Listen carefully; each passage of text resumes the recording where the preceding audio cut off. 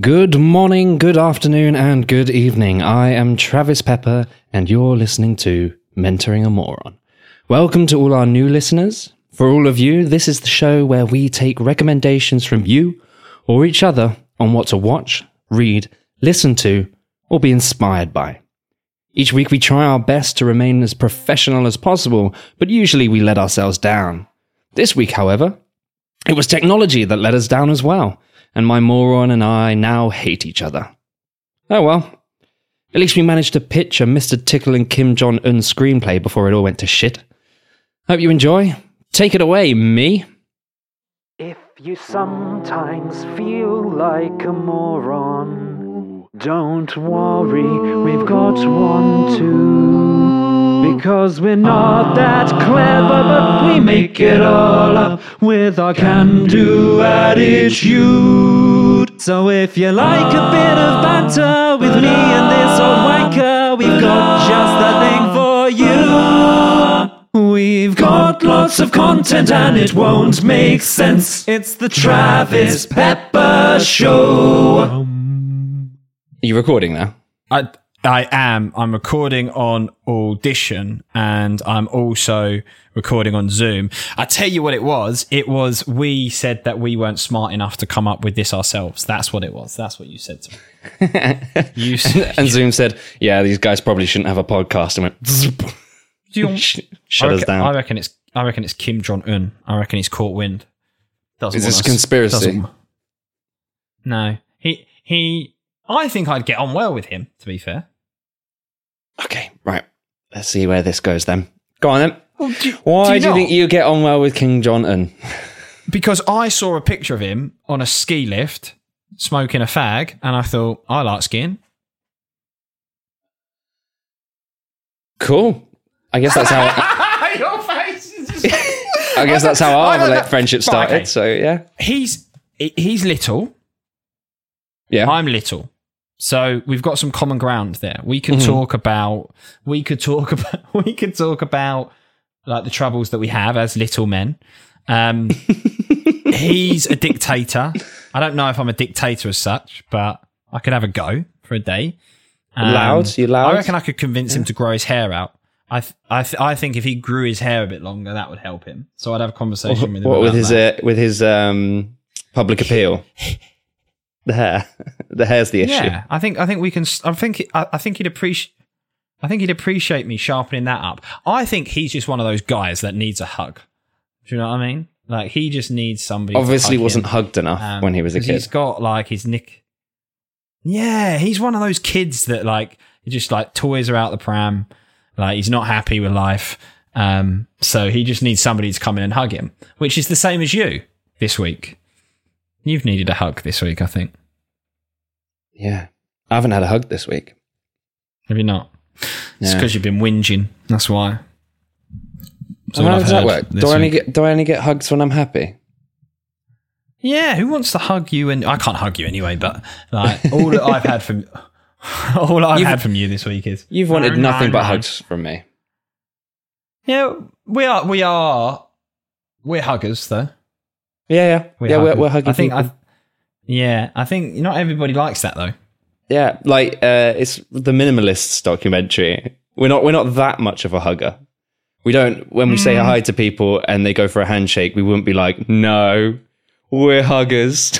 just bring them in. Yes, we would. Yeah, okay. I can so see us doing that. No, I know. Yeah, we wouldn't. But no, I felt like that this week because I just feel like you've been a little bit down in the dumps now that you've actually got to do some work and you've got to do your German lessons, and it's been like, oh, woe is me. My name's Travis, and life is hard. I'm going to explain this. I'm going to explain this anyway, but I forgot that homework is a thing because I haven't had homework since 2012, really, and so I haven't been given homework, schoolwork to do at home. What have we been doing here? This for the last 22 weeks. Well, this is apparently like my recreational time. This is something I do for fun. Apparently. I actually put it down on my list as my homework to do for the week. Really? Because I was talking to my friends about this homework thing, because the way I'm on reduced hours for work, but I'm working 50%, and I was like, you know what? I could take the same amount of time and do some German lessons. That's fine. And so I'd worked out all my timings for this month, and I was like, nice. And I got to the end of the first German lesson, and he said, the teacher goes, oh, and so your homework for tomorrow? And I was like, you what? So, excuse me? And it's like, yeah, just do these questions and then write up all of your notes for tomorrow. And I was like, fucking hell, I forgot about that. Homework. It just completely caught me off guard as a concept. And so I'm 26 and I'm doing homework. Crying?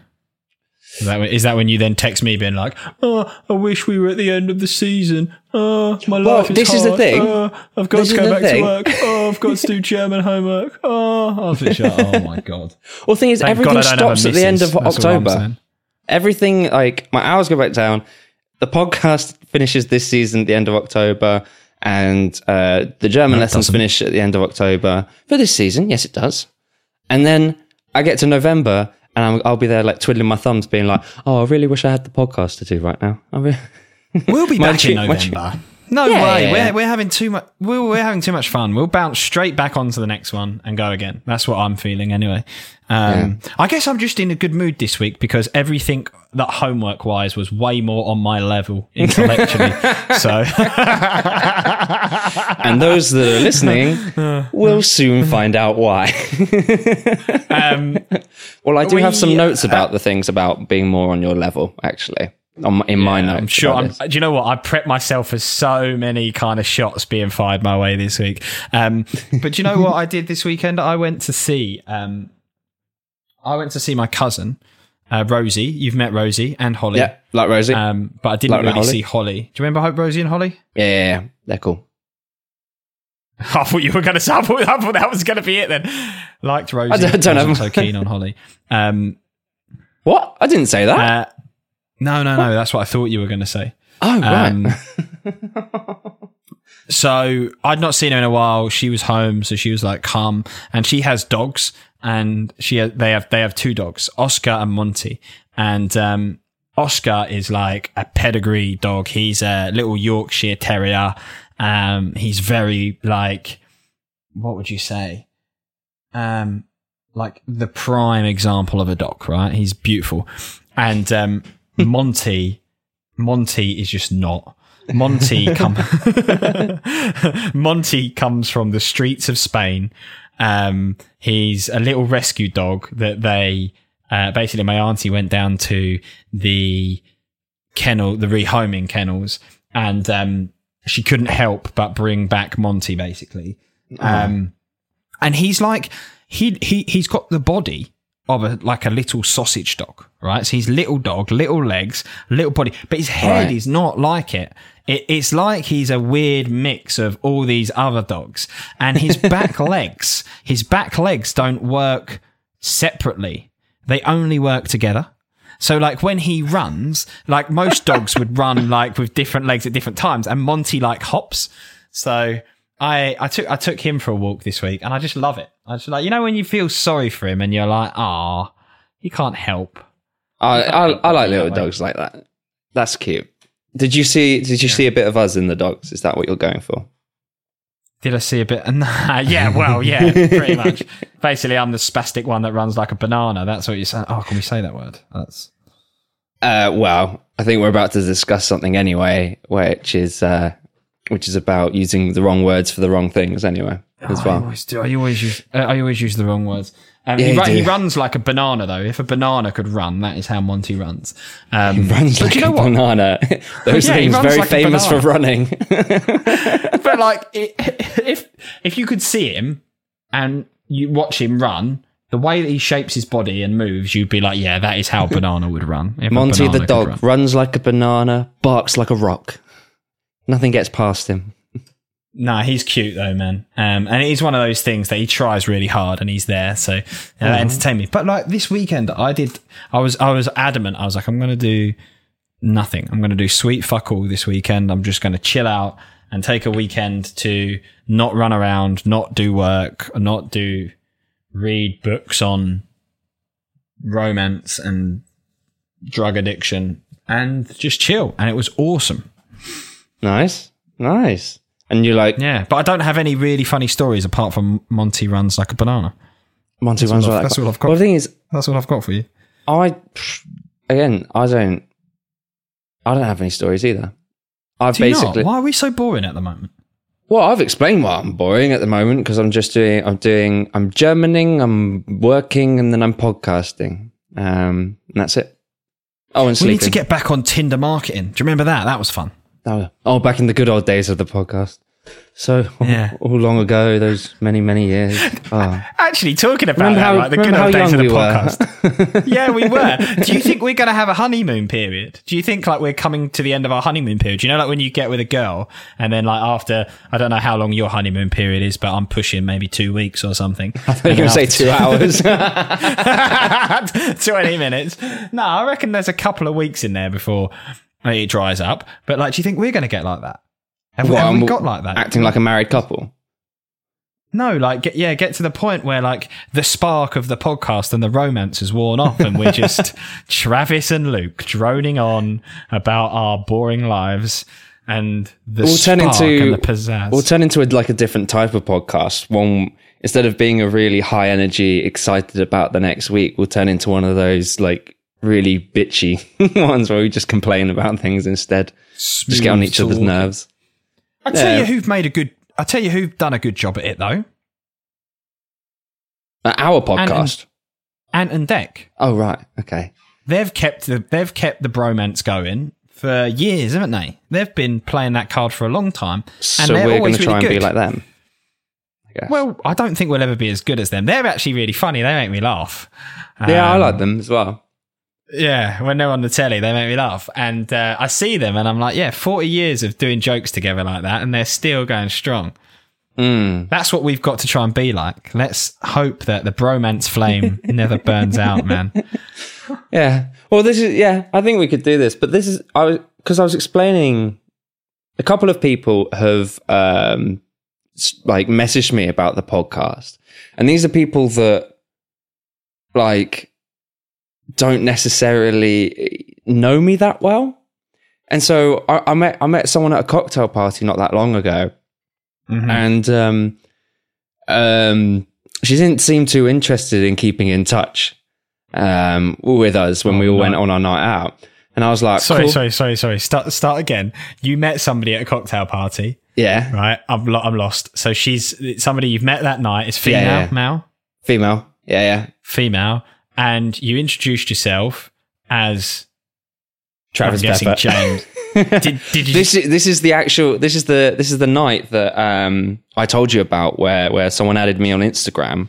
They added, and they were like, "Wait, who's Travis Pepper?" And I'm Travis Pepper. So this was actually that you night. Went for it. Yeah, fair. Okay, so you've left and gone separate ways, and she said to you, I don't want to keep in touch with you. She's come out and said that to you. Basically. Well, we're drunk. We've been chatting all night, and I was like, "What's your number?" And she just went, "No," and I was like, "What?" What? And then any explanation? But then she kind of like stayed there talking to me, and I was like, "Are you sure?" Like, I'm so confused right now. Like, you're talking, but anyway. I was just like, cool, never mind. Went off, did my own thing, and then she followed me on Instagram like 2 weeks later. And I was like, I thought you said you showed her the Instagram that night. Your story's got holes in it here. My Instagram, like I showed her. No, this was someone else. No, someone else added me on Instagram. And that's how I introduced as Travis Pepper. And from then on in that night, I was Travis Pepper. So we were still talking. Okay, and then you met this girl that didn't want to give you a number. This is a separate girl. Yeah. Yes. And then, so 2 weeks later, I, got added on Instagram. And so I kind of, me being me, I like to just call people out and stuff. And I was messaged and went, "Oh, I thought you didn't want to keep in touch." You know? Oh no! Yeah, that's a good swing. Great opener. I was like, foolproof. I was like, "Excuse me, what the hell's going on here? What's this business?" And she basically went, "Yeah, it was a very confusing night. I was very drunk and didn't communicate well, at all that evening. So I have no idea what you thought. I have no idea what you thought of me, but I did want to keep in touch. But I didn't know how to approach you. So instead, I've just been listening to your podcast." Oh no! And I was like, "Oh fuck, yeah." And then I've gone on, and I was out the other week. Met someone who I'd met once, barely knew them, and when I turned up to meet them, she was telling her friend there in this bar about my podcast. Mate. And there you go. And she was just like, "So what's with what's with this? What's this? I need you to tell me the details." And I'm just like, "You should just listen from episode 1, season 1, and then you'll know." Then you'll know. Yeah, man. No, it's cool. Like, the numbers, I watch the numbers every week and we're always in the green, man. We're always going up and up and up. So it's nice. Good. Yeah, I love it. I love the people that listen. Well, I love the people that listen. I don't know a lot of them, but I was in a predicament. I don't know if you saw on the Instagram that there was a girl that followed us, and then she was like, "Hey, I like the podcast. Did you see this?" You know what I'm going to say? I was like, "I'll reply later," and then I came back and went, "Oh, Luke's replied. What the hell has he said?" And I've got to admit, mate, you've handled that pretty well.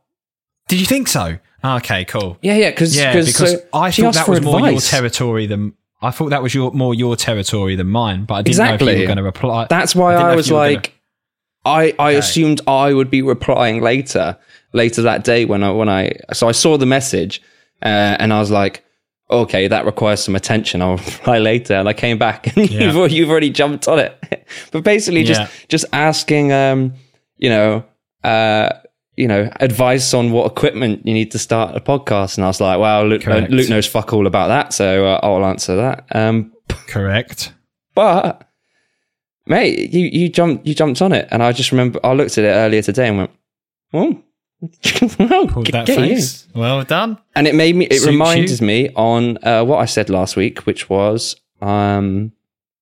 that I don't appreciate you enough and how you're a particularly easy moron to deal with. So, no, it's gone. You're back now.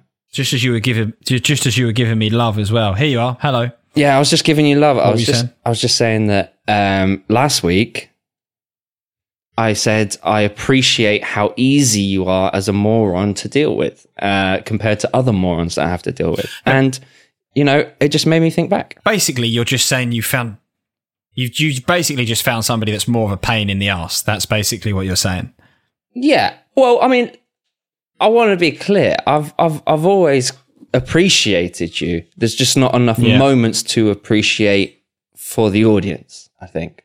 How stupid I actually am. Well, I'm one of those people that, as you know, I try hard and I put loads of energy into stuff, and it just obviously sometimes the energy isn't received well, or it goes off in the wrong direction. But I try, I have a go, and I put my heart and soul into it, and then usually somehow fuck it.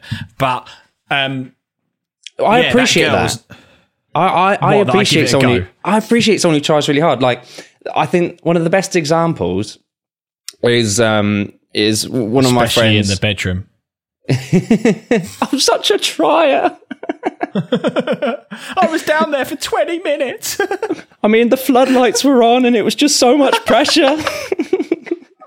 Sorry, carry on. Yeah, it's the drummer in my band.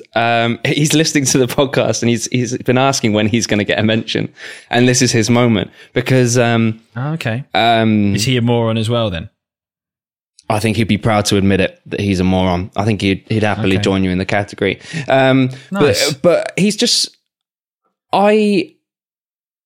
after our first rehearsal as a band, we went to our mate's house and we were in the lift going up, and he turned around to me and went, that was a good practice, wasn't it? That was a good rehearsal. And I went, yeah, it was. He goes, you look surprised. I went, yeah, I'm sorry, mate. Like, I know you play drums and everything, but for some reason I thought you were going to be shit. I don't know why. It was just something about you just made me think it was going to be shit. And he just went, oh, well, I wasn't.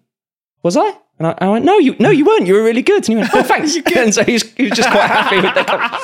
And it came up again because when we were in the studio for the first time recording one of our first singles, the recording engineer, so a drummer goes in, does the first take. He gets to the end of the song, and the producer turns around and goes, so I knew he could play drums, but I wasn't aware that he could play drums. So I've just cut out again. No, that's all right. You were there. No, was I? It's been a bitch, yeah. For some reason, mate. I don't know why the last couple of weeks we struggled. But I think my laptop's dying. Yeah. Really? But yeah, so that's not what we need. It's not what we need, especially when we're such experts on equipment. But yeah, Mum, like someone else turned around and I was like, yeah. I knew he played drums, but I didn't know he was good. But I'd watched him play drums really, really well, like on YouTube. I still wasn't convinced he was any good, and I didn't know why.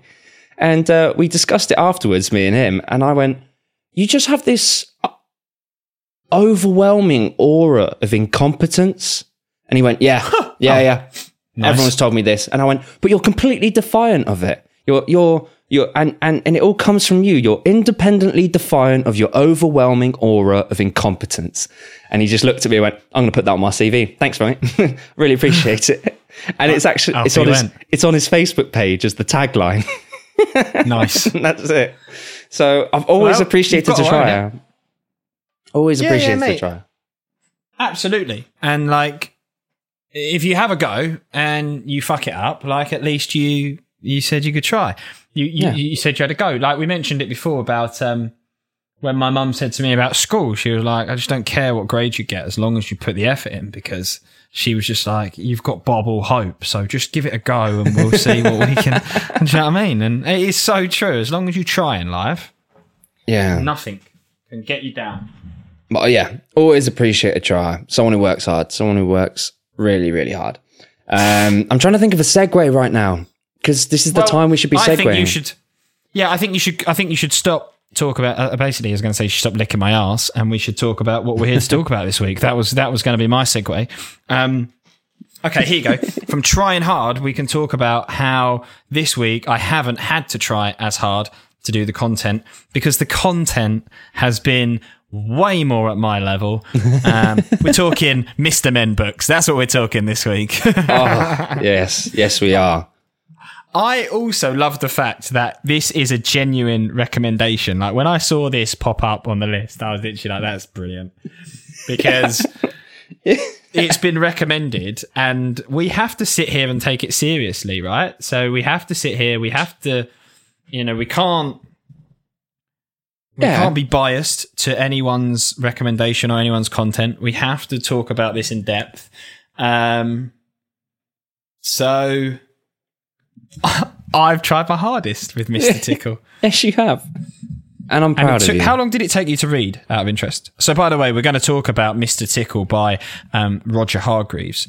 Did you know, quick fact on Roger Hargreaves, that Roger Hargreaves is Britain's third best-selling author? Were you aware of that? Third best-selling author? Yeah. No, cool. I didn't. It's pretty. Yeah, he sold more than 100 million books, including all the Mr. Men and Little Miss characters. That's 100 million books. Third best-selling author. Born in 1935, so he's fairly old. I'm sure he's dead now, actually. He's dead. His son has taken over, writing some like Mr. Men. So there's like a whole new series of Mr. Men, which is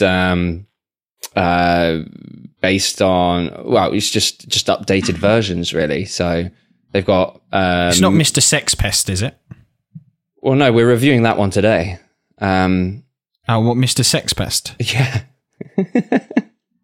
Well, there is. I'm sure there's a Mr. Sex Pest. Well, there's Mr. Cool. Yeah, look, you can... Mr. Rude, Mr. Good as well. Is this an official? Maybe I don't know where I found that. Then it's obviously not an official Mr. Man. I'm pretty sure it's not Mr. Sex Pest on a mug. Do you not think he's a real one? No, I don't think so. She's funny. Little Miss puts out. Look at her. She's hilarious. Oh, you've got. I tell you what, we all know a few of these as well. You've got Little Miss Cunty. Yeah, there's Little Miss Cunty. Oh my god. You've got. Do you think? You got Mr. Bellend. Mr. He's actually got Bellend on it. He's actually got Bellend on his head. I'm pretty sure that's literally. I think that's literally just one of the Mr. Men books, but recolored to look like a penis with a Bellend on his head. Yeah. Unfortunately, I guess we won't be reviewing one from that series today, I guess. But okay, so Mr. Tickle, I said, I guess you could describe it as children's literature. Would you? Yes. Would you put it in that category? Yeah. Aimed at the younger generation. Mm-hmm. Averages around 6 sentences, I would say, per page. Right up your alley. Somebody that is learning to read or struggles with reading. This would be a great first book. Now, I opened it up, right, and I went into it with a open mind. I thought, go into it with an open mind. Don't make any judgments on the way that the book is written or the character. But there was red flags that started to appear for me pretty early on. And in the first, in like the first page, there's a line that says, "In his small house at the other side of the woods." Now that's a red flag for me straight away, because the words "other side" suggests that it's like opposite to normal. Why is he not just living near the woods? Why is he on the other side of the woods? So for me, straight away, I was like, yeah, that's dodgy. Well, yeah, I guess where the rest of the book takes place, Mr. Tickle has come from the other side of the woods. So he's come through. I don't know. Why is he living there? Maybe he's actually quite posh and he can afford a bit of an estate. Ha! You know? Yeah. Maybe he's actually like Baron Tickle or Duke Tickle instead. Maybe. I got to what he would wear a crown, wouldn't he? If he was. He's got a little blue hat on. Oh, he's got a bowler hat. That's quite premium, I guess. You know? The second thing that was a red flag to me, look at the smile that the geezer's got when he's asleep. That is creepy. That is creepy, isn't it? No one smiles like that when they're asleep. Luke, you smile like that when you sleep. Do I? Yeah, That's creepy. Yeah. I need to be put down. And then he looked like a boiled egg. When he's tucked in and you can't see his arms, he's not got his hat and he looks like a little egg. Well, this is actually something quite interesting, because Mr. Tickle was the first book in the Mr. Men series. And it came about because Roger Hargreaves, his son, said to him, "What would a tickle look like?" And that's how the character was created. So, and that was the first bit. Yeah. So this is cool. This is what a tickle looks like, apparently. So how big is he? I was trying to figure that out. Like, I couldn't get. He's about the size of a window.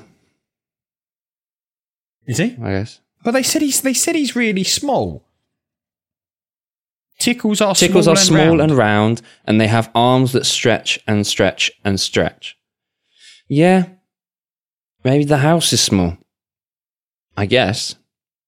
Because we'll just have to wait for the live action remake to come out, and then we'll know for sure. When's that happening? When's the live action remake coming out? I don't know. I'm sure they've got production on the back burner at the moment because of Corona, but I'm sure Disney will pick it up again soon. So, I've completely missed that. That's because I'm lying. Ah, okay. Right. Well, that's quite upsetting. I think they could do live action remakes for the Mr. Men book series. Well, I think when we get into this a bit more, we'll see why they can't. Right. Well, do you know what I thought was a positive about Mr. Tickle? takes his hat off when he goes to bed. Do you not? Thing. No, but because I was just assessing his personality, right? And I had some red. I had an initial red flag that he lives on the other side of the woods, which can't be good. But then I was like, Geezer takes his hat off when he goes to bed.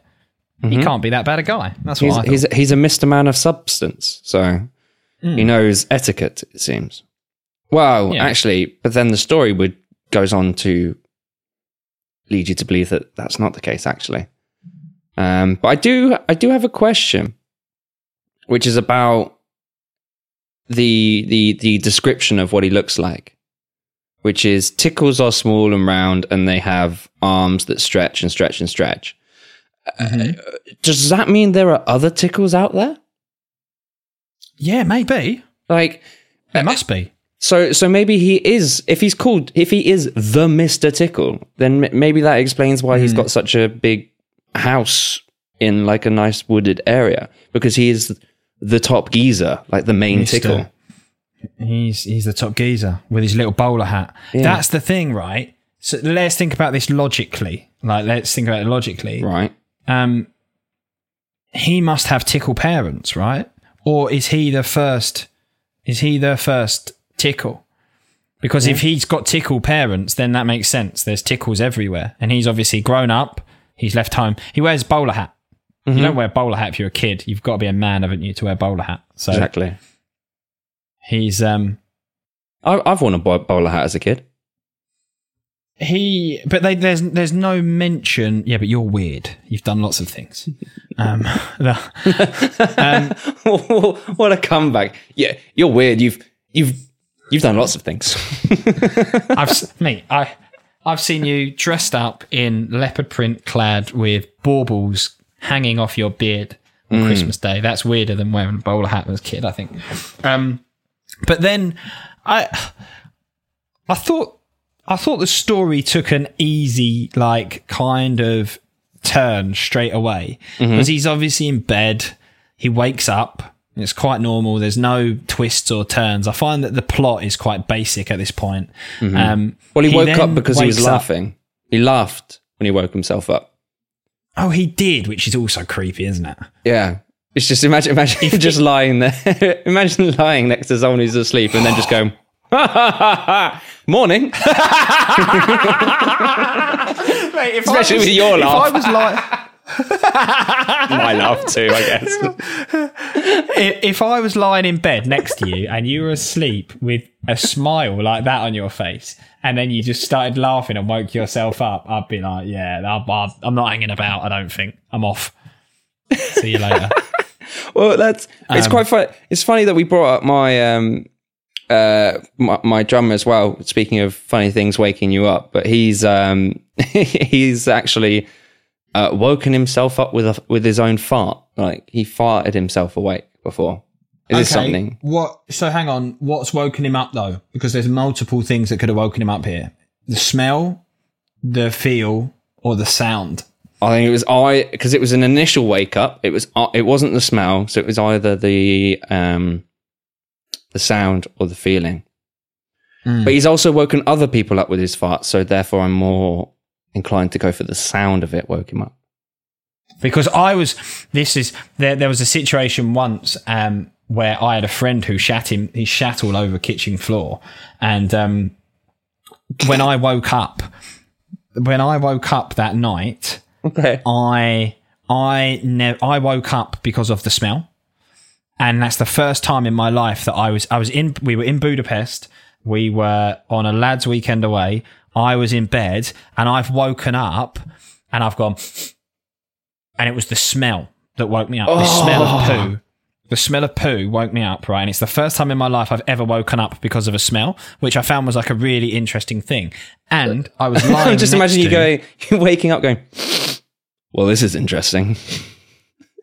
Yeah. It was like, and I initially thought I was lying in bed next to the guy that tucks his penis into himself. And I was like, crew. and then I was like, mate, what? You're disgusting. You've shat yourself. You're like a horrible human being. And I rolled him round and I was looking on his bum and there was no poo. So I was like, I gave it a little smell. I smelled his bum. And I was like, You're like, I don't think the little smell's- ice gem. Nice. I don't think the smell's coming from here. So I went out into the corridor and I was like, I can still smell poo. And I was like, this is somebody's left a log in the toilet and they've just not dealt with it. And I went into the toilet and the toilet was clean.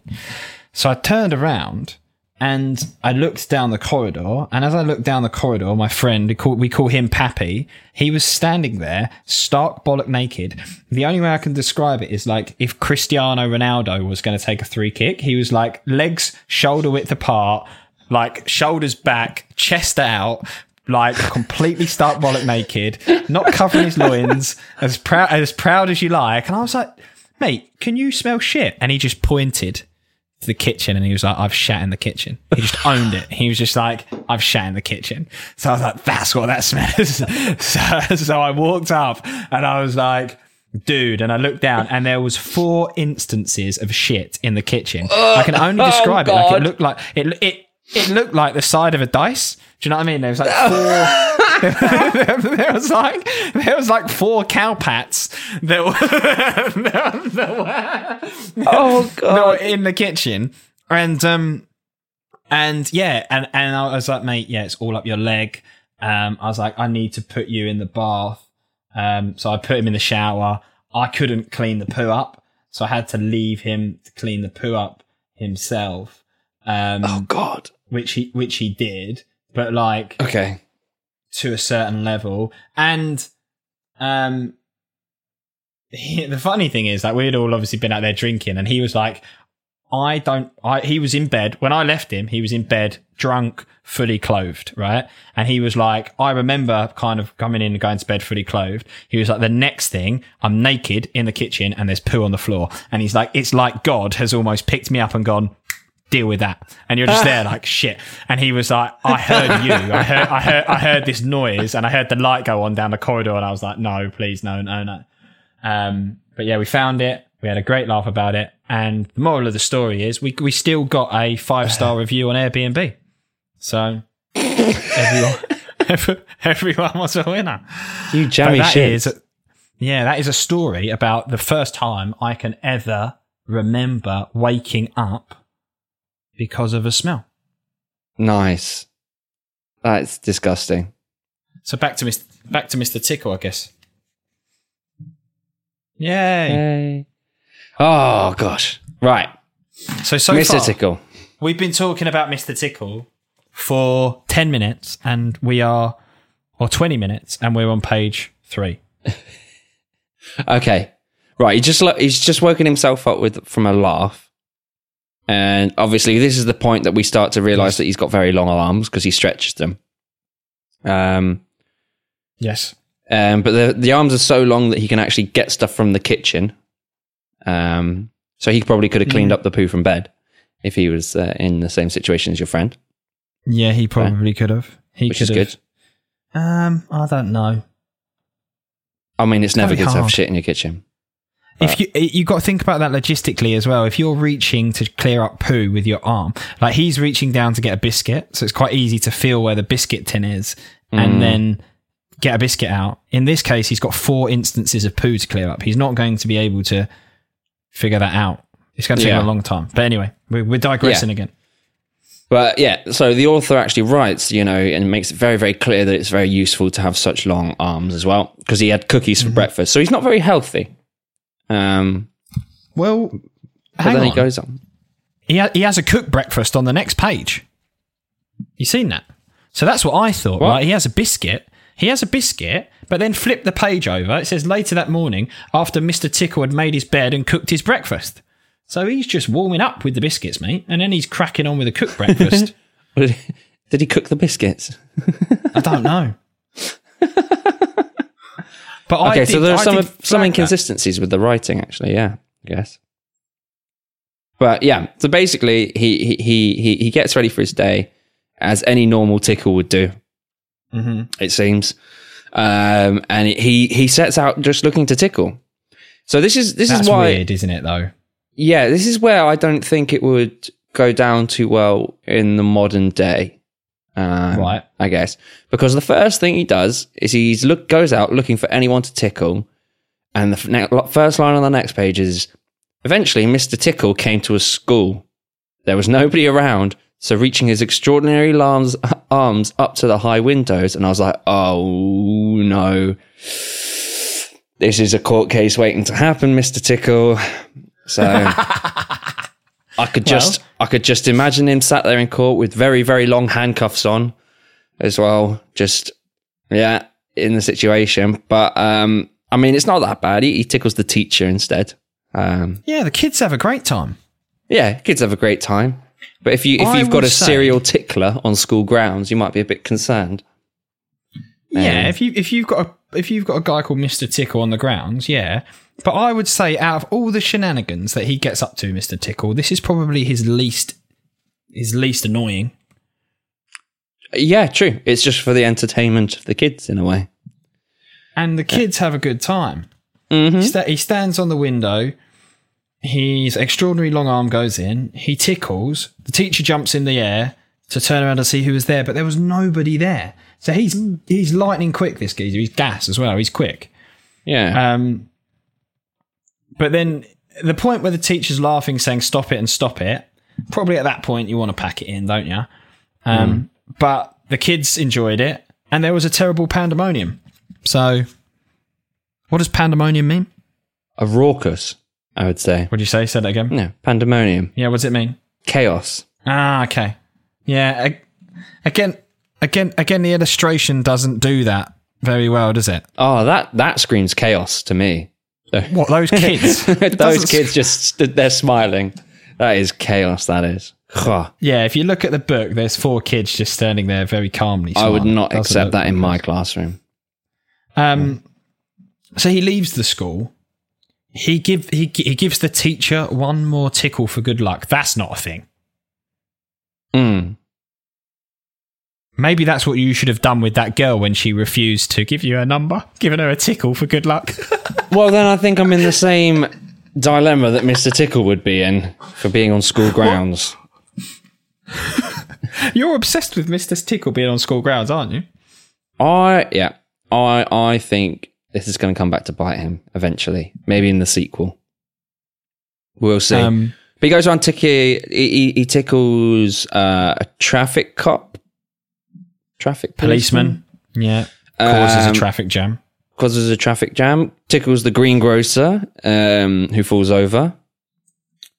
So someone's trying to get a train to leave. On the greengrocer. Yeah. The apples. Bad illustration again. They're so bad.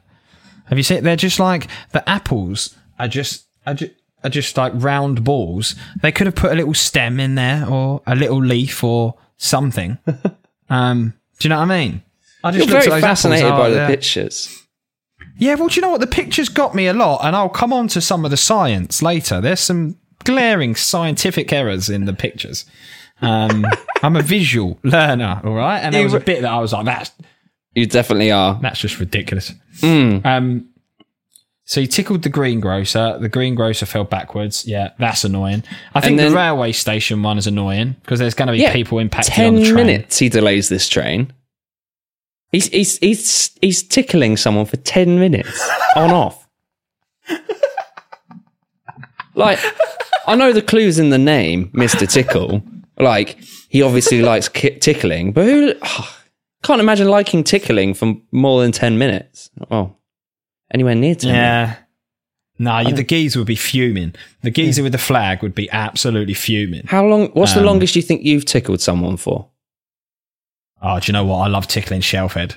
Like when you really tickle Shelfhead and you really get him going. He's like, he laughs himself out to the point he's got no air left anymore, and he's almost like suffocating. And it's hilarious at that point because he just goes into like, he just can't stop.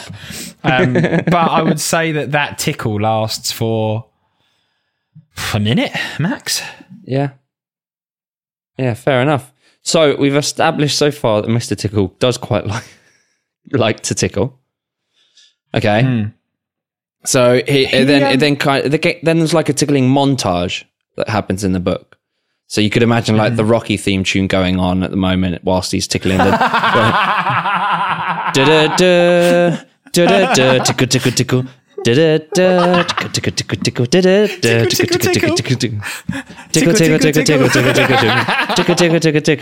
tickle tickle. Yeah, so if we get copyrighted for that, that'd be something ridiculous to be copyrighted for. The other thing is, like with your Tickle Rocky montage, have you noticed he goes for people with professions? Yeah. He doesn't tickle like any randomers. He tickles a doctor, he tickles a butcher, he tickles a railway guard, he tickles a policeman, a teacher, a greengrocer. He just loves getting in the way of Oh, do you know what? The postman one really upset me. I was kind of like on board with Mr. Tickle, and I was kind of like, fair enough, you are Mr. Tickle, you like to tickle. I'd find it weirder if you were going round on a skateboard or something. But he tickled old Mr. Stamp, the postman. Geezer's old. He tickled old Mr. Stamp, and he dropped his letters into a puddle. At this point, I was just like, that's one too far for me. Yeah. I don't mind him tickling the butcher. And I don't mind him tickling the greengrocer too much, because the greengrocer's apples are shit anyway. But when he tickles the postman, I'm like, I felt sorry for him. You shouldn't tickle pensioners. Yeah, well, he's working. He's not. Yeah. Actually, that's a point. Have you ever seen somebody tickle an old person? I don't think I have. Well, you got to be the first then. I don't think I've ever seen like my grandma be tickled. Don't really hang around with that many old people, so I don't know. I haven't seen that many people be tickled, to be honest. I've never seen a pensioner be tickled. Can they be tickled? That's been a revelation. They must be able to be tickled. Is it possible to tickle an old person, or is Mr. Tickle the only person who can? What are you saying? I don't know. Maybe they're immune by this point to tickle. No one's immune to tickling. I'm not ticklish. I've never seen an old person be tickled. He then goes home. He sits in his small house in his armchair at the other side of the wood, and he laughs and he laughs and he laughs. Now, this page is where you really start to get into the nitty-gritty of what Mr. Tickle actually is. Because I thought, sitting there laughing at all the people he's tickled, do you know what that screams to me? Sociopath. And I looked up the definition for a sociopath. And do you want to know what do you want to know what the definition for a sociopath is? Go on. Right. I'm going to get it. Hang on. I want to get it word for word. It's a person with a personality disorder manifesting itself in extreme antisocial attitudes and behaviours. That's a sociopath. And he has been antisocial all day. Mm-hmm. Well, this is another thing as well. This is the only Mr. Man book where the main character, doesn't get comeuppance for their misbehaviour. Really? Yeah, this is the only one. He gets away with it. Yeah, he gets away with it. He's a sociopath. So Yeah. I started to learn that at this point in the book, I've concluded that Mr. Tickle is a sociopath because he gets off on causing mischief and just getting in the way. And if I do that, people get pissed off with me pretty quick. Yeah. But Mr. Tickle gets away and he sits in his chair and he laughs about it. But then there's a part of me that feels a bit sorry for him because he's on his own. And maybe just like he needs a hug. You know, we were saying Kim Jong-un needs a hug. Maybe Kim Jong-un and Mr. Tickle need to just get together and hug it out. Have a hug. Have a tickle. Yeah. Maybe Mr. Tickle should tickle Kim Jong-un. If that's an international drama, if ever I've seen, if ever I've heard one. But what I did like is in the final couple of pages, you have a disclaimer that says, if you're in any way ticklish, be aware of Mr. Tickle and his extraordinary long arms. So I thought that's good of Roger Hargreaves. He puts a disclaimer in at the end to warn an action people. plan. You like an action plan at the end of a book as well. We like an action plan. Just perhaps he's somewhere about at this very moment while you're reading this book. Now, this is where the science falls apart, people, because if you look What colour is the sky? Red. Right. And when is the sky usually red, Travis? In the evening. In the evening, correct. And where is the sun in the evening? Usually setting. Usually setting. And where is the sun in this photo? Oh, it's pretty high, isn't it? It's still high in the sky. The science is wrong. That annoyed me. If the sun is setting and the sky is red, the sun should be lower than that. It shouldn't be that high. It shouldn't, should it? Tell me that. He's gone. He's gone. He's gone. He's gone. He's gone.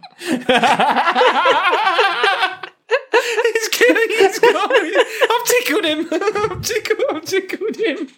I've tickled him. Oh, he's lost the plot.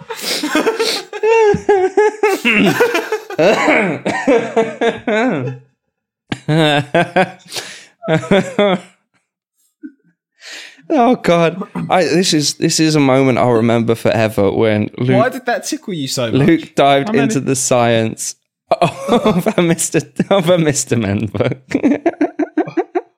But the thing is, you can't tell me that I'm wrong, can you? I can't. Because I'm not wrong. And that worked perfectly as well. Literally, like Right. you answered correctly, and then they closed the book by saying that he might be creeping up the stairs to come and get you, creeping through the door. So that doesn't help the sociopath image. On the whole, my review of Mr. Tickle, it's great for somebody that's early stages of reading. Yeah. It lacks in science. The story is basic. It encourages antisocial behaviours, and it's also a rip-off because they used to be 20p and they're now $3.99. But if you don't want to take it too seriously, it's worth a read. I mean, I think they could have done with a bit more character development. Like, he didn't change, he didn't go on any journeys. You know that I like a journey with my stories. Mm-hmm. So, I'd say it wasn't for me. And I don't think it translates that well into the modern world, particularly. But the journey that, you were saying you like it when they go on a journey. I think that's where Kim Jong-un comes in. Mr. Tickle and Kim Jong-un could go on a journey and they could start at the journey and not like each other. And as the journey progresses, Mr. Kim Jong-un gets tickled by Mr. Tickle. Mr. Kim Jong-un. Mr. Kim Jong-un. The worst Mr. Man book ever. Mr. Kim Jong-un. Mr. Kim. I think it would start with Mr. Kim Jong-un can't be tickled. And it's their journey to tickle him. Journey to tickle him. And Mr. Tickle keeps, he might start when Mr. Kim Jong-un's having a wee at the urinals. He tries to tickle him. And Mr. Kim Jong-un's like, it's not appropriate, Mr. Tickle. And he says, sorry, Mr. Kim Jong-un. And as they go down, like they're on there in a car and they go into a drive-through and he gets a milkshake from McDonald's and Mr. Tickle tickles Mr. Kim Jong-un and it goes all over Mr. Kim Jong-un. And Mr. Kim Jong-un says, Mr. Tickle, now's not the appropriate time to tickle me. And then at the end of the story, he tickles him in an appropriate time. So maybe they can go to a comedy show together and Mr. Kim Jong-un isn't laughing. So Mr. Tickle tickles Mr. Kim Jong-un and Mr. Kim Jong-un says, that was the perfect time to tickle me, Mr. Tickle. Oh and my God. Everybody's a winner. This is all on the spot. This is your greatest moment of this entire podcast. Oh God. The journey story between Mr. Kim Jong-un and Mr. Tickle. I think we need to move on. That was wonderful. Mr. Kim Jong-un. It's okay. I can't wait to hear your version of Mr. Tickle and Mr. Kim Jong-un. Would you like me to write one for next week with accompanying photos? Yes, please. Mr. Kim Jong-un and Mr. Tickle. As long as we don't have too much homework for next week, part of my homework can be writing the story of Mr. Kim Jong-un and Mr. Tickle. I will do that for you if you want. We can put it on the book spinner. Spinning. We could. Okay. Put your own book on the book spinner. We've not wasted an hour. We've spent a lot of time talking about Mr. Tickle, to be fair. I did see the time going, and I was like, "Oh wow!" Would you put it in the Travis Pepper podcast list, Mr. Tickle? I don't think I would actually. No. There's Maybe two reasons why I wouldn't, because you shouldn't tickle old people, and the sky is not red when the sun is that high. There are two reasons. I don't mind him being on the school premises. That got you. I'm not bothered about the school premises. Yeah, I'm bothered. I just think walking onto a school premises unannounced is not bothered about that. Dodgy. Right. Oh, well, shit apples as well. Shit apples. Shit that apples. comes under science for you. Yeah, shit apples, bad science, and tickling old people. Mr. Tickle, you are out. So, where do we go? Well, we've got two things coming up now. So we have the documentary and we have the album I recommended you. So shall we go into the documentary first? Let's do it. Meaty music for later. Let's do it. Cool. Let's do it. So the documentary is called Living With Me and My OCD. And now this is it's a documentary about obsessive compulsive disorder, written and directed by someone called Claire Watkinson, who is a YouTuber who has OCD herself, and she's a videographer and a screenwriter. So she put this documentary together to highlight the struggles of living with OCD, along with tackling this stereotype and these misconceptions of OCD. Because the main thing that they go for is the fact that when you think of OCD, and they start the documentary by talking to random people on the street and asking them what they think about OCD. And the majority of people would just kind of say neat freaks, clean freaks, and stuff like that. And you get characters like Monica from Friends, who's often the default template for like someone who's got OCD. And though looking back after watching this documentary, I would say Monica does have some form of OCD. There's a lot more to it than just that. So the main fact at the time of this documentary was that obsessive compulsive disorder is the 10th highest, most debilitating disability in the world, and this was in the 90s. It's not it's not that at the moment, but it is listed in anxiety disorders as the 6th largest contributor to non-fatal health loss globally.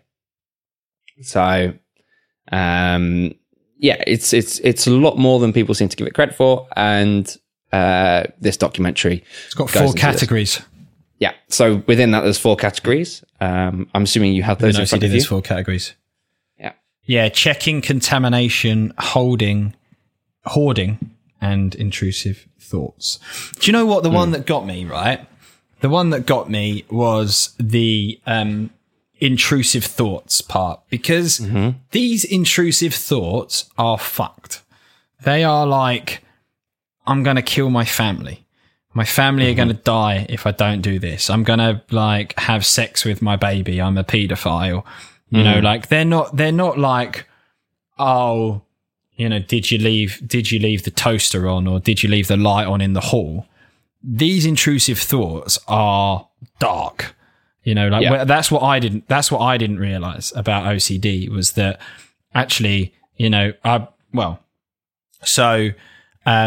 can give you some examples. Like there was a guy called Steve, and he had an intrusive thought that he was going to stab his mum with a pen and kill her. There was a girl that thought she was going to chuck her baby out of the window. There was a girl that thought that she was going to molest her child. You know, like that's what the thing that got me, is how dark the thoughts were. And there was a bloke and how it debilitated people, because there was a bloke that said something along the lines of he drives around the same route 15 times to check that he's not killed anybody. Like that is so debilitating, that he drives that same, he will go round in that loop 15 times before going home until he's happy that he's not killed anybody. And he knows that it's such a stupid thought, but yet he can't help but follow that action. That's the thing. At one point in the documentary, herself and another person who was interviewed are being interviewed on, I think it's like BBC Sheffield or something like this, about the documentary. And they asked the question, which what I wanted to ask throughout, which was, how aware of you of how irrational the thoughts are? And the way she describes it is kind of like, you're aware of them, but they're still your thoughts. It's stuff that you're thinking, just the same way that you process information. Like, I know that there's a laptop in front of me and stuff like that. These thoughts are coming into their heads, being like, you just stabbed someone in the kitchen, and you're like, they're your thoughts, so they convince you that you've done it. But of course, you know, you can try and rationalize it, but that doesn't actually stop the thoughts themselves. So yeah, that one was quite crazy as well. And there was one bit when they were talking about these intrusive thoughts, and that you had to be quite careful with how you talk about them, because there was the one lady that had these intrusive thoughts that were saying to basically, I think it was like kill her child or something like that. But I think she worked with kids, and there was a big drama where she was trying to get through. Yes. She basically got kicked out as unsuitable for work. But there's a difference, because these thoughts, they're not urges, is what they say. They're not urges, they're fears. They're not going to act upon any of the things that their brain is telling them they have done, or that would happen if they don't do something else. But they're fears of the things happening. So it's kind of, it's more like so intrusive thoughts, it's not like exclusive to OCD. You can have mild intrusive thoughts and not having OCD. But just for an example, it's like, if you're driving along, a type of intrusive thought that is quite mild and some people have experienced before is if you're driving on the motorway and you suddenly become aware that you could just turn the steering wheel and everyone in the car would be goner, because you're not going to do it. You're driving and that's what you're here to do, but you become aware that it's possible. So that's like a mild example of which a couple of people have experienced before, but it's so much more. It's almost like when you are looking off a cliff and you're like, I could jump off that and I could kill myself. And imagine experiencing That's a little that. bit of an intrusive thought. Imagine experiencing that, but scaled up and like every day, every second and stuff like that. Oh, man. So, it's mad. And it's what the people do. Like, there was a woman that was scared of dying in a fire, and she was practicing climbing out her bathroom window because that would be her escape route or something. Like, she had this intrusive thought that like she was going to be caught in a somebody coming into the house or a fire or something like that, and she would practice her route of escape because that's how like intense the thought was, that she thought, I need to plan for an escape route, which I think is mad. Yeah. It's crazy. So crazy. So, yeah. I found that in the documentary, she spoke to a lot of people. There was a lot of people that she spoke to, a lot of examples of people that she kind of went around and interviewed, which I thought was quite cool. Eye-opening, like I say, how intense the effects of OCD are, for sure. Yeah. But there was a guy called Matt. Did you pick up on him? Matthew? I'm not good with names. Which one? He was so chirpy, man. He was just like, like most of them, quite understandably, were quite reserved and somber. Yeah. He was so happy and so chirpy. And he ended up, when I first saw him, I was like, yeah, he's super happy. I love that. And he ended up being on the interview with her, the second interview they did on the radio. She took him, and he was sat on the chair, and he was like, yeah, we're going in. We're going to talk to them on the radio. I was like, oh, he's really cute. I just liked him. I just thought he was really nice. He's someone with a can-do attitude. He is somebody with a can-do attitude. Yeah, he really made the most of a bad situation. But like, This documentary is eye-opening in the sense that, like, you go, I didn't realize that OCD was like that, and you kind of get you get a feel for how these people live, how these people struggle. But then, like, I'm going to be a bit mean, but the documentary isn't great, and but she's done it off her own back. You know, she's got no budget, so I'm being a little bit picky and a little bit mean to her. Yeah, but you know what she's done is basic. So, you know, you get the message, and then I'd say that's kind of all you get. There's no explanation to how OCD works in the brain. There's no explanation on kind of how you deal with people with OCD, how you accommodate for people with OCD, how you can help people with OCD. There isn't anything like that in this documentary. All it does is give you an insight into how intense it is, and that is enough of a message, arguably. Yeah, the aim of this is for awareness in a way, as opposed to, you know, we say we always like an action plan. So it'd be nice to know, you know, certain do's and don'ts when it comes to people with OCD. But I guess just at this stage, we don't know much about it. But going into it, I knew that there were tics and stuff like that people would have. So it's not necessarily having everything needing to be clean, but, you know, having to switch all of the lights on and off a couple of times before you can even leave the house. So I knew about that, but, you know, this made me aware of quite a few things that I'd not known about OCD. So, but one of the things they do mention is that there are a lot of resources on there. So there's ocduk.org, and there's a lot more information on there where they tell you, you know, like, what is the disorder, what different types there are, what causes it, and then there's like frequently asked questions about it. But there's a lot more information on there, which when I've you know, got the time, I'll read through the rest of it. But I've read through some of it, and it's yeah, again, this is quite enlightening as well. It's eye-opening. Yeah, I'd say that. I don't know about enlightening. Is enlightening the right word there? Well, I feel I know things that I didn't know before, so I've been enlightened. So okay, I guess that word means something. Yeah, I put like a happy connotation to that. Yeah, but maybe I've.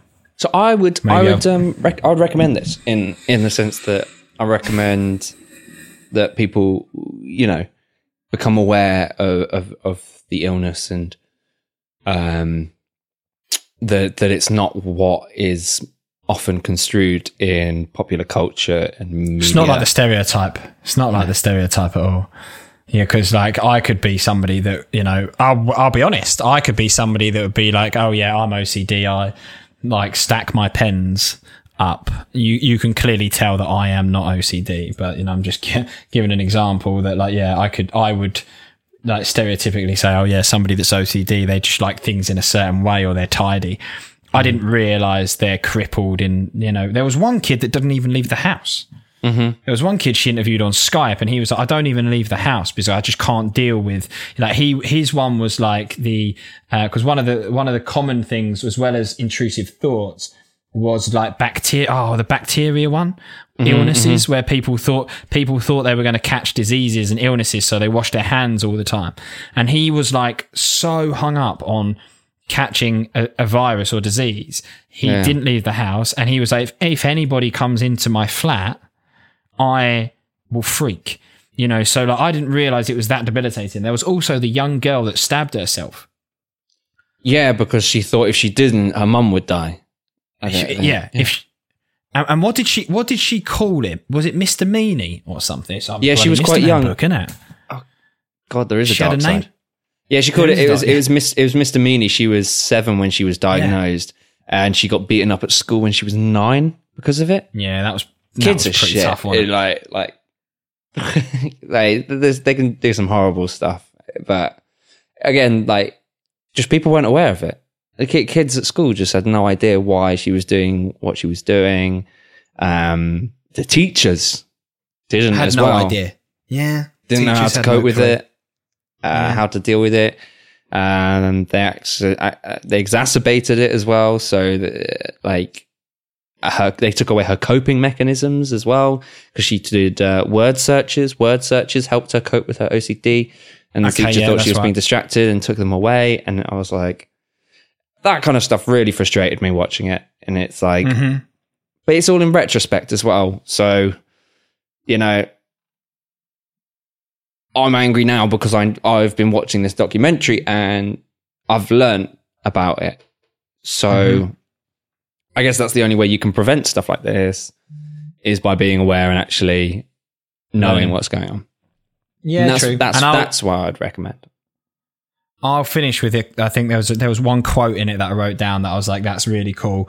And there's a bloke that she interviews that says, you can understand a broken leg because you can see it. So you can understand a broken leg, but you can't understand a broken psychology. And I was like, yeah, that is true. It comes back. Do you know what? It ties in because it's Mental Health Week, isn't it? Or at the moment, or it's been Mental Health Day recently. And it ties into that. You just don't know what people are going through and how they cope. So yeah, it's eye-opening. It's an hour. It's easy to digest. It's worth a watch so that you can become aware of what's going on. But yeah, it's not going to blow you away, I don't think, but it's got a very good message in it. That would be my take. Yeah. So it was Living with Me and My OCD. It's a YouTube documentary. So yeah, that's what we think. Oh, nice little review. Mate, do you know what? Like, the Travis Pepper show has just gone from Mr. Kim Jong-un and Mr. Tickle to a very, very serious conversation around OCD.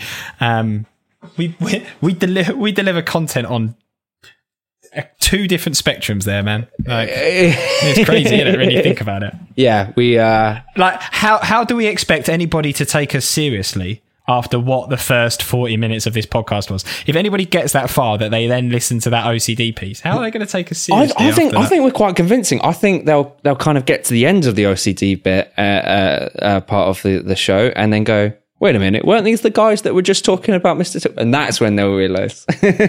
Yeah. As soon as they hear us giggle again, that's when they realise. We've had Mr. Tickle and my friend that shat himself, and then we've gone to the OCD thing. So anyway, we're going to talk about more, I guess, quite serious stuff, I would say, actually, when we talk about this album. So, help me with the title. All My Demons Greeting Me as Friends. Yep. By Aurora. Yeah, Aurora. Woohoo! Nice. This is one of the first names you've got right. To be honest, last week's one was pretty difficult, though. And we found out this week that we still weren't pronouncing it correctly.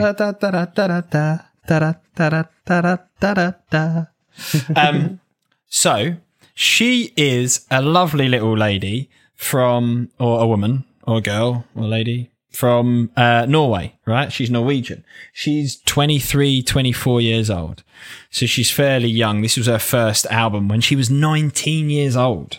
So she was like, well, that's one thing I'll point out as we go through. But I think for somebody that's 19, you know, this album is it's so dark. It's kind of so cold. It's very emotional. I'm here at 29 years old talking about Mr. Tickle. She's 10 years younger than me, and she's got a really serious grip on emotion and death, really. Death and suffering and all those kind of things. But she's from Norway. And do you know what? When I Googled Aurora, do you actually know what it means? Aurora. Do you know what it is? I know what an aurora is, like in the sky. Yeah. It's the diffraction of light through certain gases when they're released into the atmosphere. So you got the Aurora Borealis, which is the northern lights. So I think that's the thing that you're talking about, right? Yeah. Yeah. Yeah, it is what I'm talking about. Well done. Round of applause for Travis. And she's Norwegian as well. Yeah. So I was like, okay, she's tied that in very, very nicely. And other thing that I thought, right, so do you know what, mate? I probably had more fun watching interviews of her than listening to the album, because I just got lost in this web of watching her, because she's fantastic, right? She's a right character. She's definitely different. She's edgy. She's that kind of like Florence and the Machine style, like edgy kind of, do you see where I'm going? Edgy kind of female artist. And you watch her interviews and it's like craziness. And she mentioned that her sisters are her makeup artists and her costume artists. One of them does her costumes and one of them does her makeup. And I thought that was pretty cool. So let's actually talk about the music. The first track, Runaway, I really like this track. And I found out that she was 12 years old when she wrote it. And I was like, that's crazy. I like this track by a 12-year-old. That's so weird. I was like, do you know what I mean? Like, there's a 12-year-old that's released a song, and I'm like, this is a decent tune. Like, I like it. It's very minimalist. I think it's very dark. I think what they do very well is it's basically like,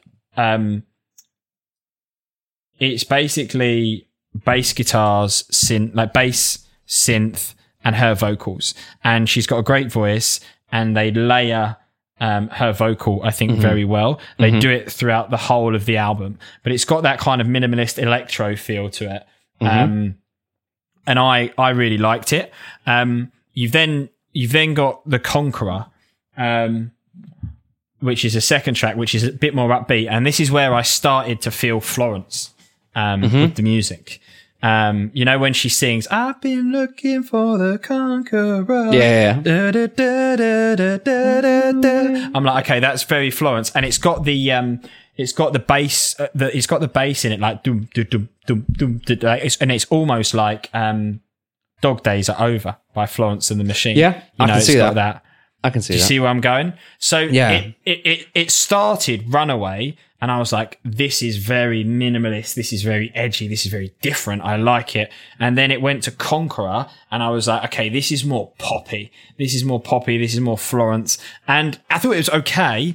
I didn't like, I thought the first track was a really different sound, and I was like, this is going to be something really completely different. And then I kind of found out when she went into Conqueror and Running with the Wolves, I felt it becomes a kind of a little bit more poppy. Florence and the Machine. LaRue was the other one that popped into my head. Do you remember her? I remember LaRue. I'm going in for the kill. Yeah. That's quite interesting, because Conqueror is one of my favourite tracks because of the energy. And I remember very vividly, I was just, so the way I found out about Aurora was my mate was playing it at work many, many years ago.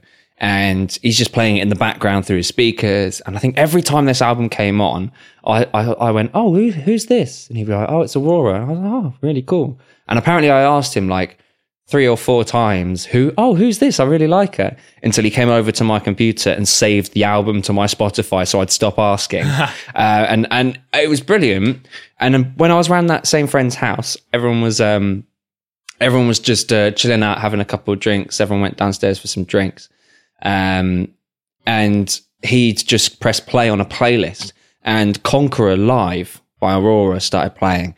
And I just remember sat there watching it. I felt like I was high just watching this video. She was just so happy to be on stage, and she was just saying like her dancing and everything was so engaging. Of course, the performance is amazing. Her vocals live are amazing. And there was just a moment in the song where she just goes, oh, thank you so much, I love you, and then goes into the final chorus, and I was just like, oh, I love you too. Oh. Yeah, no, she's a great character. Like, I honestly, like, when I was watching her, and you know, like the covers that she does and stuff, she does some awesome covers, and that's what we've been pinging back and forth all week. So I thought there was a lot there. It was, do you know what, mate? It's weird. I didn't get time to listen to this again today, and I wanted to, because I sometimes find it hard when I haven't listened to it that day as well. But I've written about Lucky that I was like, it starts quite dark, and this is the first like track where I'm like, she's like starts to feel. I started to feel that she's like a troubled young girl, like she's got like a past, or she's got troubles, because she talks about lucky, like she sings, "I'm lucky to be alive." Through that track, where I was just like, I don't know, I feel like she's she's got a lot of history for a 19-year-old girl.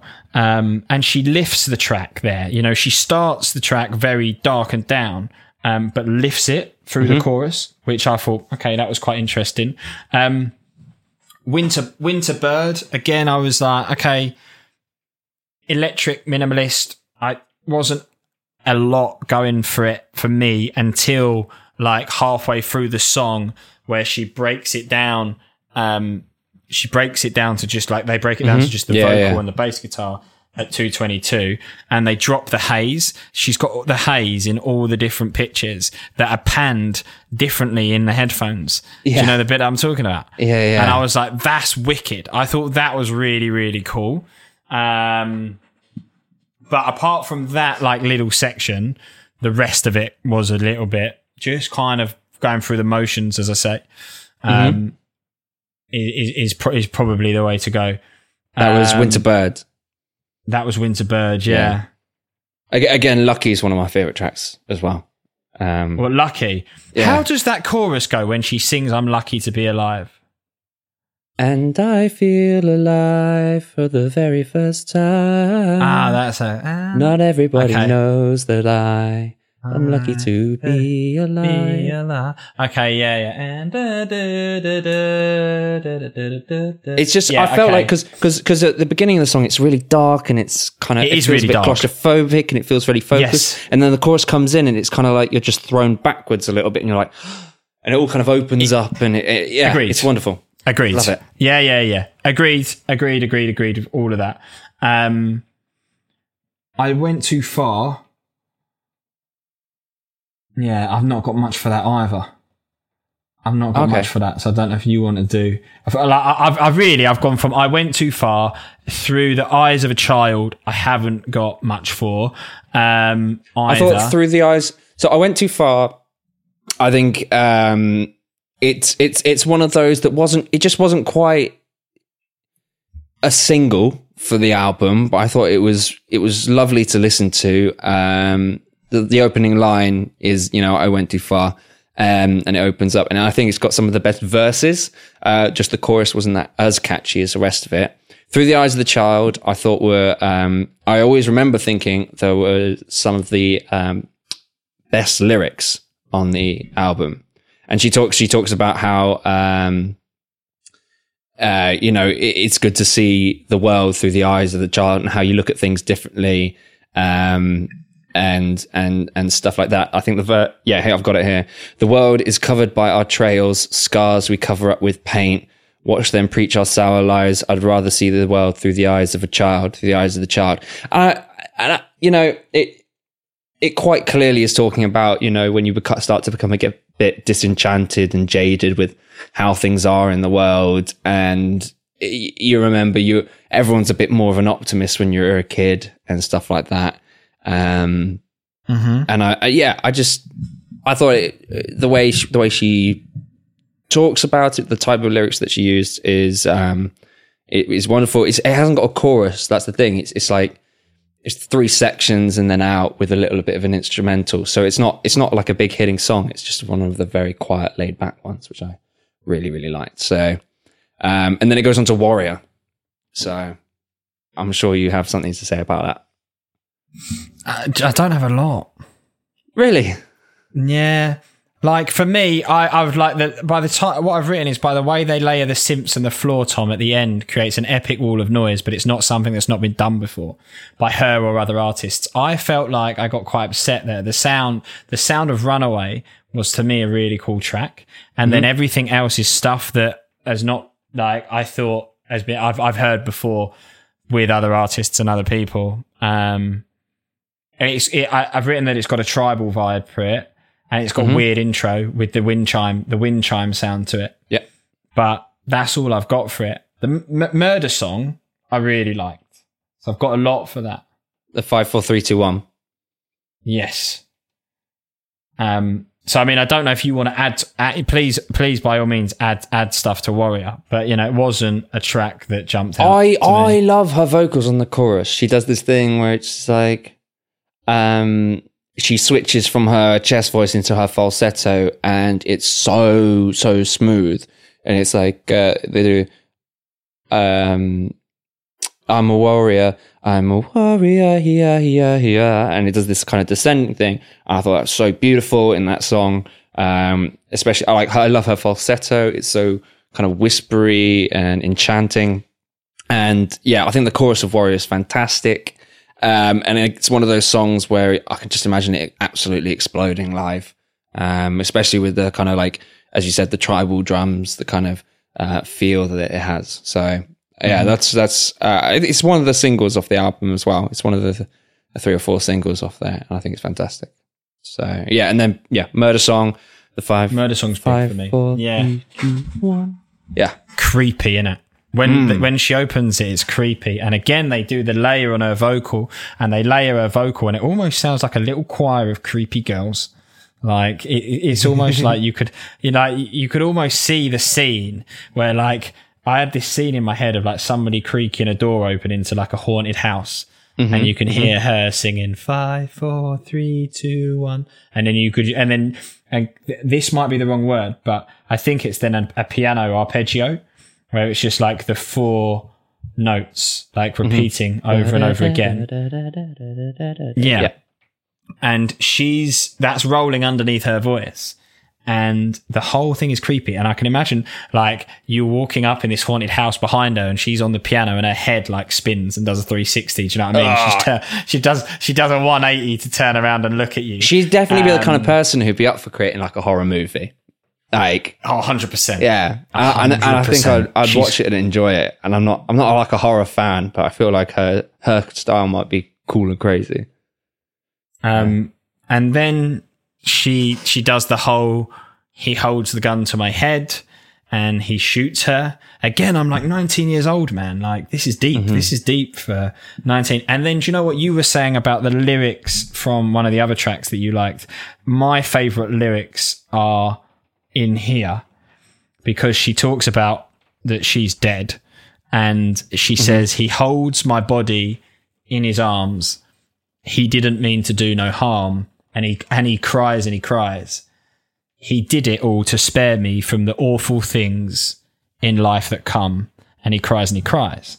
And I thought that's a really interesting spin, because he shot her and she spun it into, he did it in a nice thing to save me from the suffering of life. And I'm just like, dude, you're 19 years old. Go out and like swim in a lake. Like, she probably does that too. Yeah, she probably does. Yeah. But I liked it. You know, I liked it a lot. And I liked how, like, at the end, it comes back to the arpeggio, and she sings, the gun is gone, and so am I, and here I go.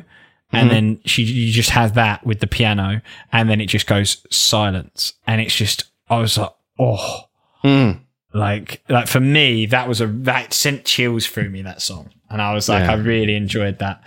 Then for me, the only thing I've written about Home is that it's got a sea shanty kind of vibe to it. Do you know what I mean when I say that? Okay. It's got like a what do we do with a drunken sailor type vibe to it, which is one of our jams. Different. Yeah. which is one of our jams. And again, like deep, gory, like she talks about being wrapped inside a cocoon made of flesh and bones. I was like, oh. Yeah, like that's all of it intense. Then Under the Water and Black Water Lilies, I've got nothing for. So I don't know if you want to add anything to that. But for me, I was at this point just, I don't know, kind of going through the motion of her sound, and that there wasn't anything that stood out to me until the last track. But do you want to say anything about the other two?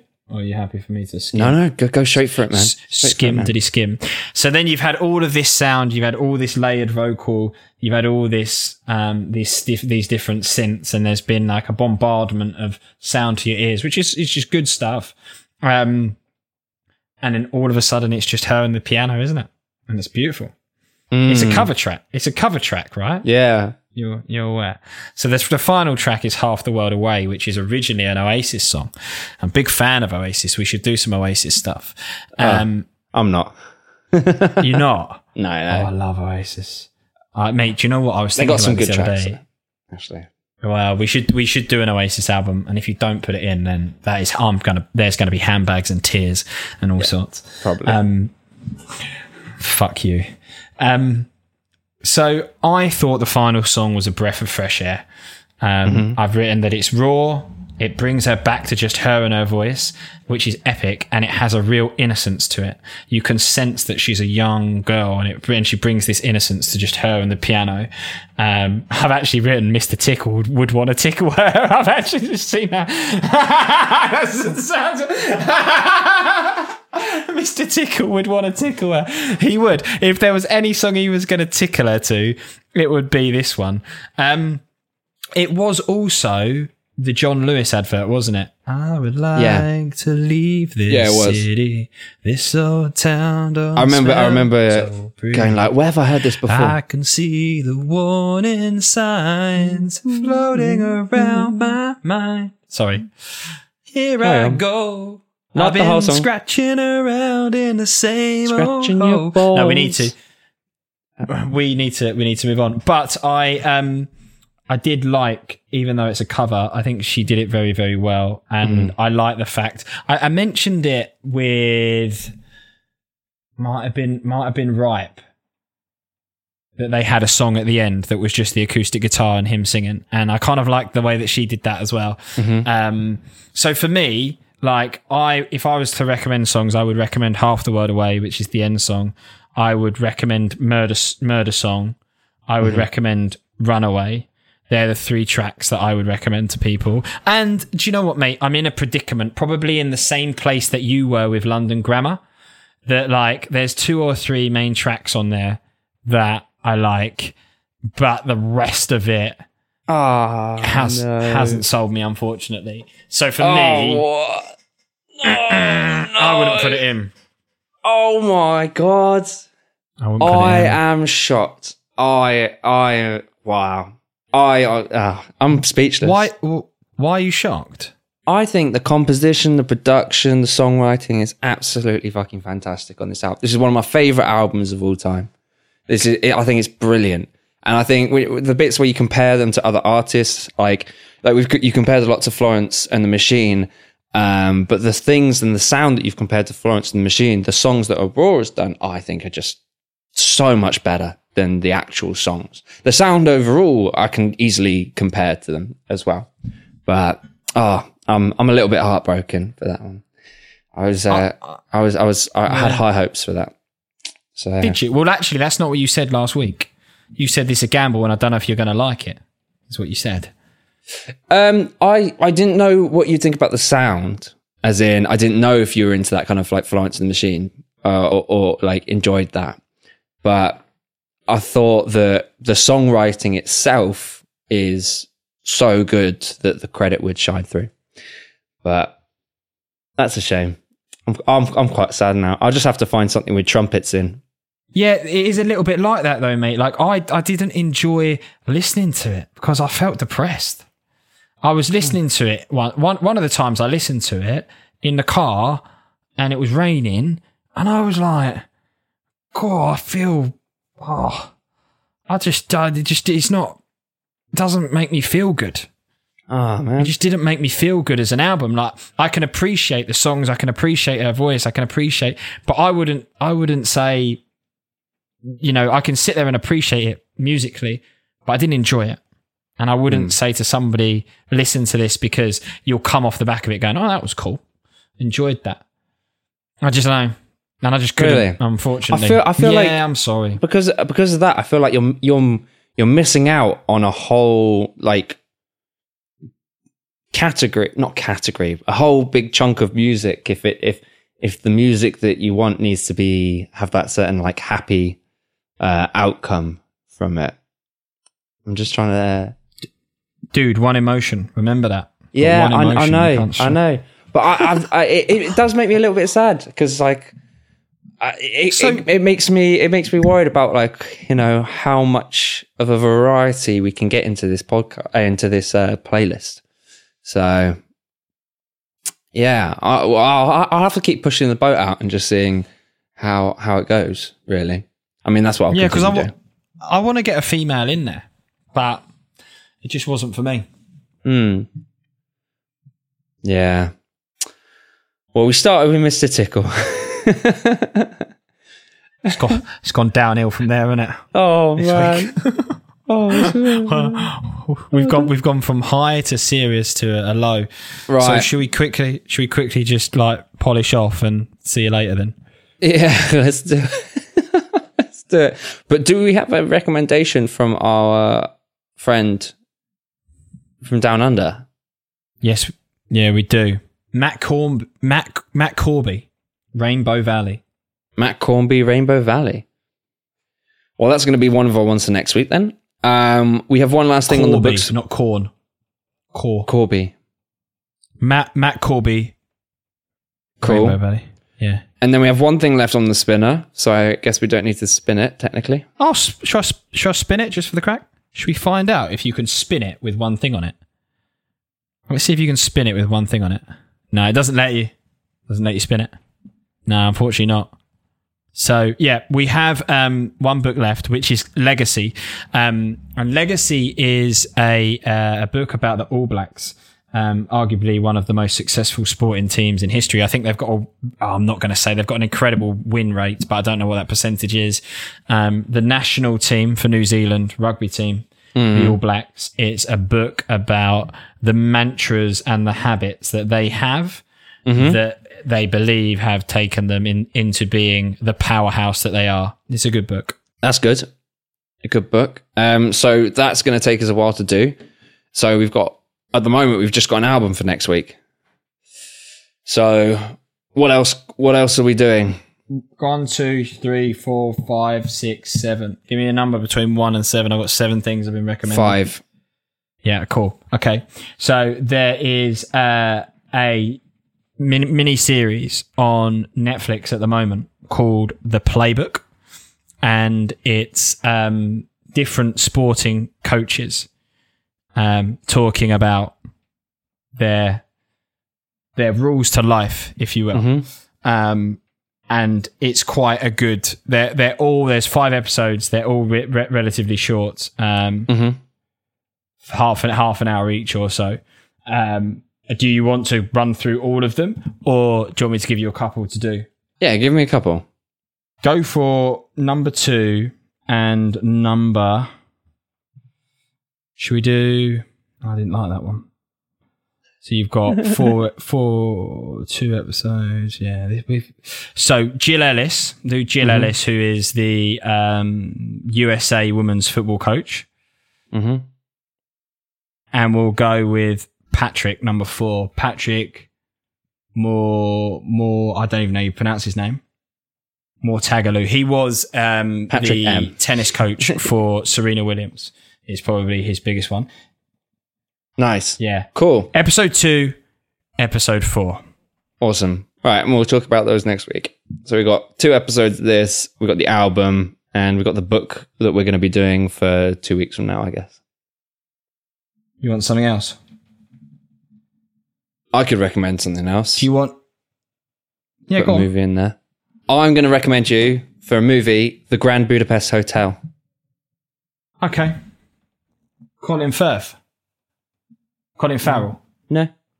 Who's in it? Ralph Fiennes, Saoirse Ronan, Bill Murray, Ed Norton. What am I thinking of then with Colin Firth in it? I'm thinking of something different. In Bruges. Cool. Yeah, that's what I'm thinking of. All right, mate. Yeah. So, right. Next week we're gonna do the Rags album. We're gonna do a couple of things from the playbook, and do you know what? I'm fed up of this fucking internet. It's pissing me off. Let's just end it. Right. See you later. Still love you though. No matter what. Fuck the internet. Bye, internet. Fuck you. It's the Travis Pepper Show. Thanks for listening, guys. If you had as much fun listening as we did prattling about on record, then tune in next week where we'll do it all again. But between now and then, you can follow us on Instagram by searching Mentoring a Moron. So good luck trying to get that out of your search history.